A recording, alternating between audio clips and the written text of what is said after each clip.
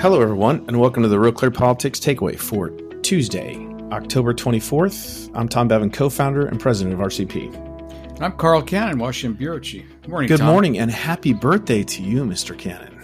Thank you, pal. Only 10 more years and I can qualify for Medicare. Oh, that's a good one. All right. We won't date you, Carl. I just, you have covered every president since Howard Taft. So let's talk about immigration because we have a story from our old friend Morton Kondracki on the site this morning. We ran a couple pieces in the afternoon yesterday. There are pieces coming from the right saying, look, the border crossings hit a new high. There's an extra emphasis now on people who are crossing the southern border who are on the terror watch list. That number is also at an all-time high. I think the DHS issued a statement, or Border Patrol issued a statement about an alert that there are folks to be on the alert for folks who might be from the Middle East who are upset about the way America is backing Israel, watching folks from either Iran or Palestinians or members of Hamas or Hezbollah crossing the border to try and do us harm. This has been an issue, Carl, that has been out there since the day Biden took office. And their response is to all of this is that, one, the border is closed, and we know that's really not true, and it's been sort of a bald-faced lie. The other is that it's the Republicans' fault. The Republicans ruined the immigration system, and on his first day in office, Joe Biden proposed an immigration plan, and it's just the Republicans are so stubborn and extreme that they won't go along, won't compromise, won't do anything to help restore our immigration process. How legitimate is that argument? And do the American people buy it or not? Well, it's not true. Let's just dismiss it out of hand. The Democrats, and I don't say anybody set out to do what we have now, but the Biden administration was so intent on dismantling what Trump had done. They didn't want to do anything Trump had done. And some of what Trump had done was catastrophic, separating kids from their parents. That's not good. Well, wait a minute. Let me all right. No, let's talk about Trump for a minute. So they didn't want to look like they were doing what Trump was doing. And because some of those things were inhumane and maybe not even legal. But this Remain in Mexico solution that Trump sort of stumbled into, I mean, by the time he left office, you had something that was working. They got rid of that. And this led to hundreds of thousands, perhaps we don't even know, millions, up to 2 or 3 millions of people coming here claiming they were refugees seeking asylum. That's not what the law is. The other day when the Biden administration said we're going to give 500,000 work permits just to Venezuelans who come here, that showed people went, oh my God, that's one little country. What happens? These people are coming, the Venezuelans, in successive elections, elected socialist dictators who ruin their economy. So they're coming here for economic benefit. They're coming here really for the promise of freedom and for economic opportunity that all of our ancestors came here for. But this idea that they're coming under refugee status and seeking asylum, which are legal terms, the Biden administration has been talking out of both sides of its mouth about this. On the one hand, it says, no, we're giving them court dates. They've got to come to court. When they come to court, they'll be adjudicated. Now, most of these people never show up in court. The court dates are years in advance. And meanwhile, the Biden administration's Justice Department is suing Elon Musk for not hiring these people, literally for not hiring people at SpaceX who are here illegally. So the Democrats have created a problem. But now suddenly they want to fix it. And Mort Kondracki's piece, Mort's a Democrat, a moderate centrist Democrat, very thoughtful, very centrist guy, very empathetic guy. He points out that Americans are still in favor of legal immigration. We take between 1 million and 1.5 million people every year legally, Tom. But he said Biden's got to get a hold of this.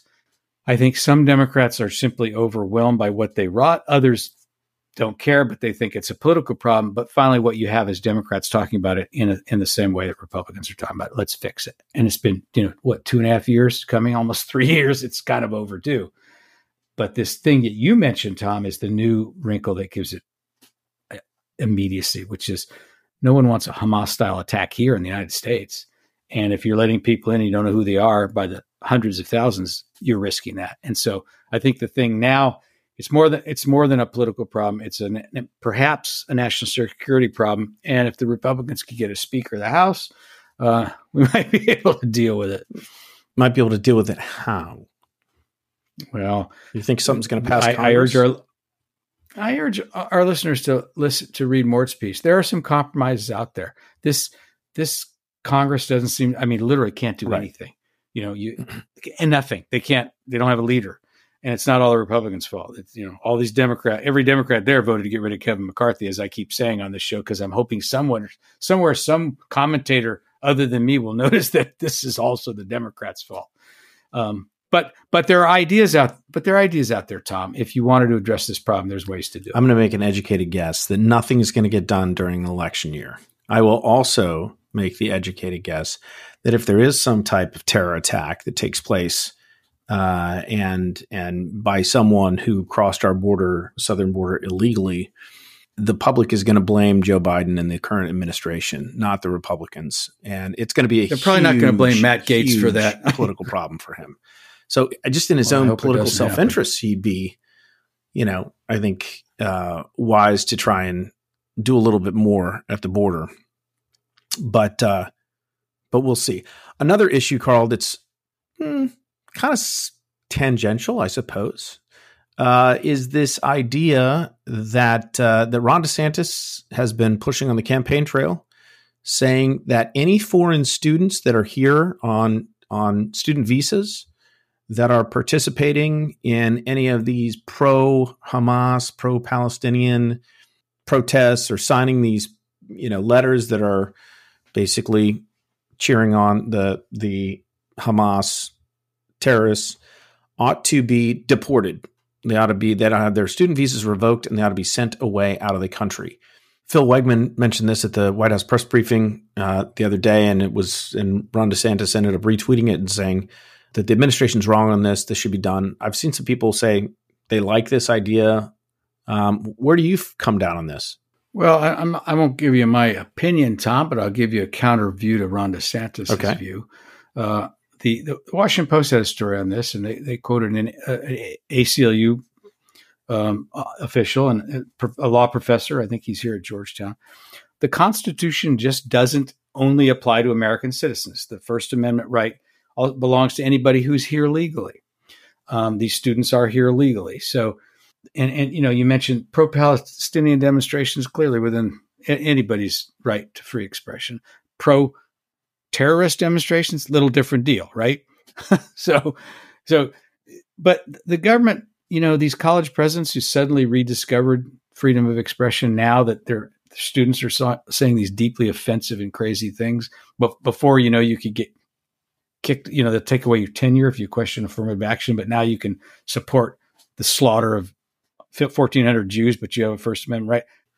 I mention that for a reason. I think the college presidents have a role to play at this in these universities and these workforce and employers.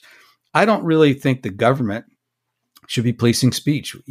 It's the one issue I'm perfectly willing to declare my opinion on. I talked about that for 3 years, and the conservatives are like the college presidents. They've sort of switched sides too. They were defending freedom of speech 2 weeks ago. Now they're saying, well, round these people up and deport them.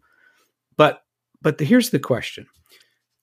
These visas, these scholarships, it's a privilege to go to an Ivy League school or any American university if you're a foreign student. It's not a right.